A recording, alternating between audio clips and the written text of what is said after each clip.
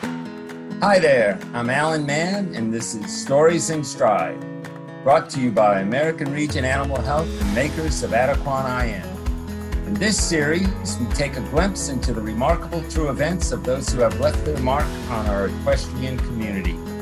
We hear the heartbreaks and triumphs and the untold stories of our equestrian heroes and their amazing animals. The journey starts now. Today, our special guest is Stefan Peters.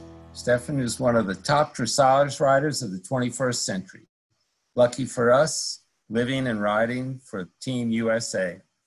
Stefan is a four-time Olympian with 2 bronze medals and has shined in many other international competitions, including bronze and silver medals from the World Equestrian Games. As if that weren't impressive enough, he has also won individual and team gold medals at the Pan Am Games, as well as a gold medal at the 2009 World Cup. Most recently, he has made us proud at the Adequan Global Dressage Festival, bringing the U.S. dressage team to Nations Cup victory and taking home gold in the Grand Prix Freestyle. On top of all this, he is the first person to be awarded the USEF's Equestrian of the Year 3 times. Welcome, Stefan. Wow. Thank you, Alan. That's a list. So, I was reading about you in many different places, and I saw that you came over to this country when you were fairly young and you ended up in San Diego. Can you tell us how that story unfolded? Yeah, I was very fortunate to train at Jo Hinnemann's barn in Germany. And a trainer from San Diego actually came over. Her name is Lori Falvo, and she was a client of Jo's. And I was still in high school at that time, and she invited me to come over, work for her for 6 weeks during my summer vacation. This was in 1983. And I don't think she expected me to jump on it that quickly, but I did. So, I came to San Diego, worked for her for 6 weeks, fell in love with the American people, with the mentality, fell in love with California, with the weather, of course. And then I still had to go back to Germany and do my army services in 84 and parts of 85. And I actually saved up my vacation time during my service so I could be released sooner and return back to the United States. And that happened in August of 1985. So a huge thank you to my parents, first of all, who supported this crazy idea of a 19-year-old kid coming to the United States. And a huge thank you to Lori and Jo Hinnemann. But, without my parents' support at that time, who sent the horse Udong with me to the States, this could have never happened. Yeah, so that's really interesting. So when you came over at that time, back in 1985, did you make the decision that you wanted to ride for the Stars and Stripes? You always have your dreams. And we just got done watching the Olympic Games in Los Angeles in 1984. And of course you have your dreams that you're going to be hopefully riding for an Olympic team one day, but it was so far out of reach, so to speak. I came over with a horse that was 6 years old. My dad purchased the horse when he was 3. He was coming along nicely at 6.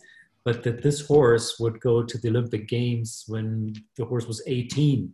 Yes, it was a dream, but, a little bit unrealistic. But Ellen, I still did everything that I could do in my power as far as being disciplined about working out and, pursuing that dream with such a passion all the time that the goal and that dream became more realistic every year. Wow. And so, riding this horse that your father gave you in your first Olympics, what was that like? That was incredible because my dad bought the horse Udong for 3,000 guilders. In those days, that was about $1,000, $1,500. Wow. And that was, from the time when my sister and myself broke this horse. And then my dad actually still got to see this horse compete at the 96 Olympic Games at the age of 18. So he saw it grow to that point. He saw his horse grow to that point. And unfortunately, Dad passed away in 97, the year after that. But his horse made it to the Olympic Games. And I can still see the pride in his eyes when we came out of that arena and we knew we had a team bronze medal. It's an incredible story, and we're grateful for this because Udong is buried at our facility. Oh, and wow. There's a gravestone, and I still walk by there every single day and show quick appreciation every single day. Yeah, so that horse started you on an amazing journey, and up to this point, you've had some really great horses. Is there a horse that really has impacted your life and your career more than others? And I would think Ravel did afterwards, because you always remember your first major championship that you win, which was the World Cup in Las Vegas. He did some incredible shows before, but you win your first major championship. That is an incredible feeling. I still try to find the words for that. That was 2009. Right now, I'm still finding the right word for that feeling, what that feels like. And winning your first major championship is one thing, but doing that in the United States, in Las Vegas, with thousands of people, breaking that stadium down, at least that's what it sounded like, that's incredible. And from there on, it's just been an incredible journey with the tremendous support from Shani, my incredible wife, and Akiko and Jerry. Yeah, and that's amazing to have those kind of people supporting you. And, you know, now you went through some really challenging times these last few years, and, you know, you had people like Akiko and Jerry there every step of the way supporting you. But what was it like for you to go through this period of time where you were dealing with anxiety and just the whole self-doubt of thinking you could get out there and do it again? Yeah, you know, first of all, I want everybody to understand why that happened. And it was very simple. There was so much self-doubt after the World Games in Tryon. I had this phenomenal horse, and I constantly kept questioning myself if it was good enough to ride this horse. The horse Mopsy had already a very good show record, and I was constantly questioning, you know, if I'm good enough. And if you tell me that I'm not good enough, if a trainer tells me, if anybody else in the world tells me I'm not good enough, that's not as bad. But if you start telling yourself that, that's just like a little terrorist in your mind. And that's exactly what happened. It went downhill very quickly. I didn't understand the symptoms of anxiety. So now I thought all kinds of things are wrong with me. Sleep was an extreme luxury, you know, sometimes 2 to 3 hours a night. And slowly I started understanding, with good guidance, with some great mental coaches, I started understanding what anxiety is all about, and started learning more and more, and finally learned to take a step back and just observe more and more the symptoms of anxiety. Sometimes your body just takes over. As much as we want to be in charge mentally, we want to be in charge of our subconscious, but it doesn't always work that way. It is still every single day a challenge, and you work on it every single day. But all I can tell people is when things like that happen, you know, you have to take a step back, observe it, and make sure you don't hold on to any type of anger, any type of betrayal, any type of frustration. And when things like that happen, I think people easily blame others for this situation that you put yourself in, but nobody put you there. You put yourself there, and only you can get yourself out of that with good guidance. And that's awesome that you have been so transparent about sharing your struggles, so that if there's other people out there that can see this world-class athlete has had these challenges in life and was willing to talk about them, that would give hope to so many others, I think.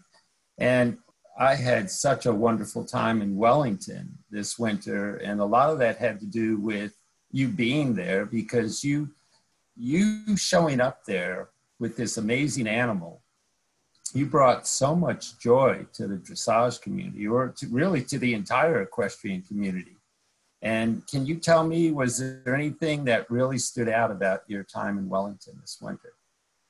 To be honest, it was the visualization of Mopsy coming out of the arena, especially in a freestyle with an 83%. I visualized that.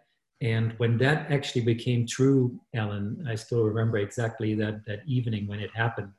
That is an incredible feeling that actually an animal fought for you and made that dream with those goals possible. There were so many, as you can tell, there are so many strong emotions involved at that time. But I had those emotions already when I was visualizing that.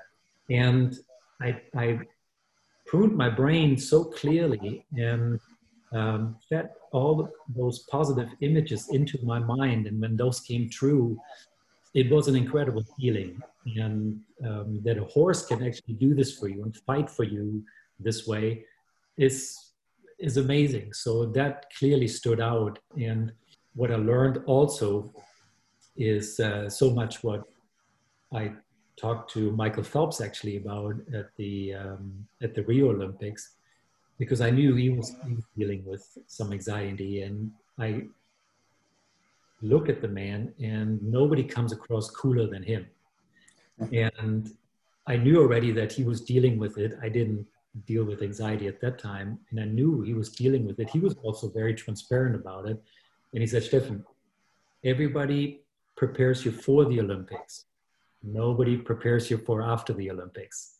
And that's still something I'm dealing with. I can get so fired up and so excited about something, but then switching off that adrenaline and trying to chill out at the end of the day, that's still very, very tough. Do you think that it's more of a common problem than we realize, out there in the equestrian community? It is actually. When I was in Aachen, a few riders actually approached me and they said, Stefan, please keep this between us, but I'm dealing with the same thing.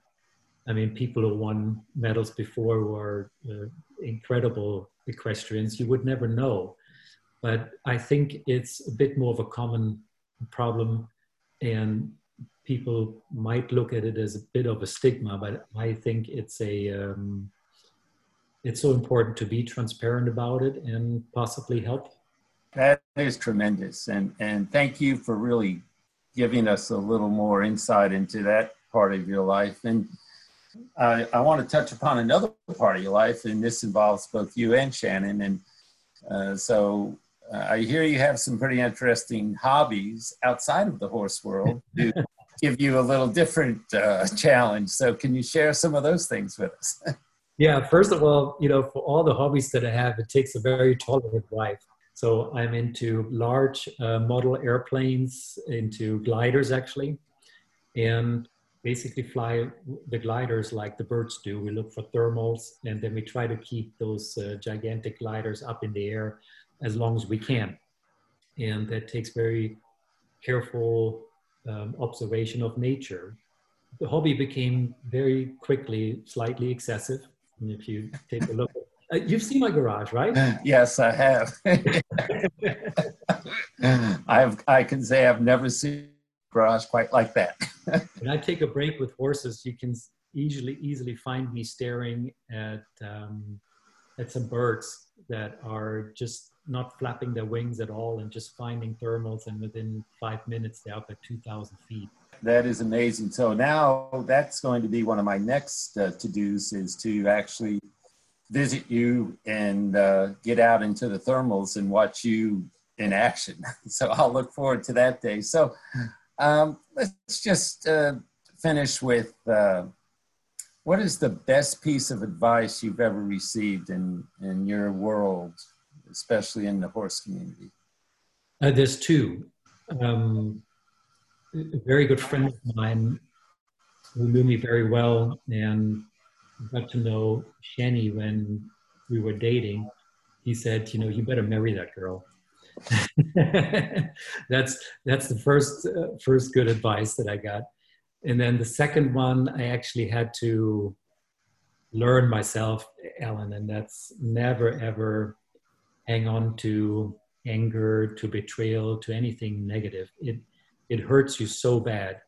And the person that did betray you couldn't care less. And that starts with little things in traffic. I don't understand when people get mad in traffic.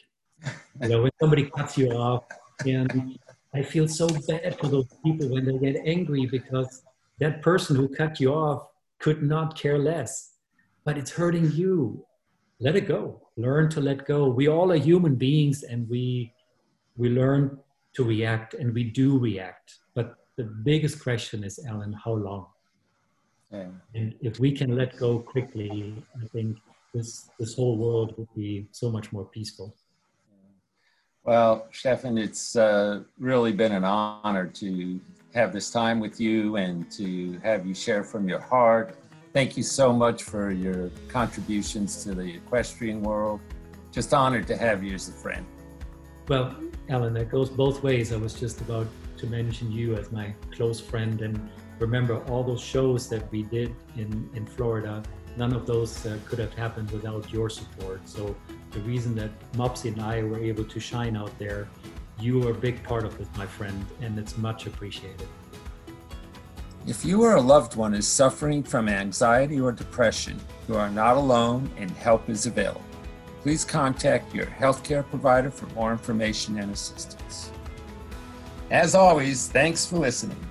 Before you go, please take a minute to subscribe to this podcast. We want you to be the first to know of the incredible stories we have lined up in coming episodes. Till then, happy riding.